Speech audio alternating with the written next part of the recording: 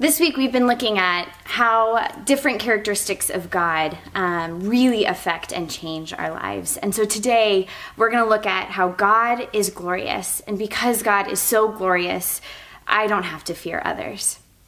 When I was in high school, I was in a play, and it was a challenging play. It was a drama, and so I had to be a totally different character. And as all of these performances or rehearsals were going on, and it was starting to be performances, one of my childhood pastors was coming to see me perform in this show, and it made me so nervous because, well, just all that you can imagine. Like, what was he going to think? How was I going to do? And it was one of the first performances, but he ended up coming, and it was amazing. And the show actually was crazy. There was like a fire drill in the middle of the performance, and it was not how it was supposed to go at all.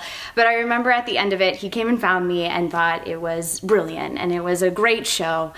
And from that moment on, in every performance, I didn't really care what other people thought. I was like, he said I did good, I'm good, the director's given me thumbs ups, and it made me feel so much more peace and confidence as I continued with these shows for the rest of the season.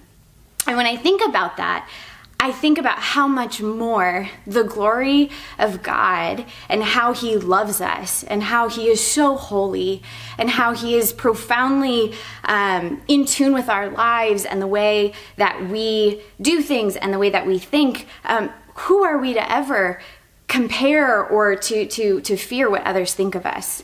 In Isaiah 6, it says, "Holy, holy, holy is the Lord of hosts. The whole earth is full of his glory." And we see that through nature, through our friends, through our family, through our relationships, how his glory is shown to us in all different areas of our life. And we can hold on to that, and we can see that. Those are tangible things that he gives us. And that those tangible moments allow us to remember that we do not have to fear what others think. The weight of his glory is so magnificent that we don't even need to worry about or fear what others think of us. And so I hope that that encourages you today, that God is glorious so that we don't need to fear others.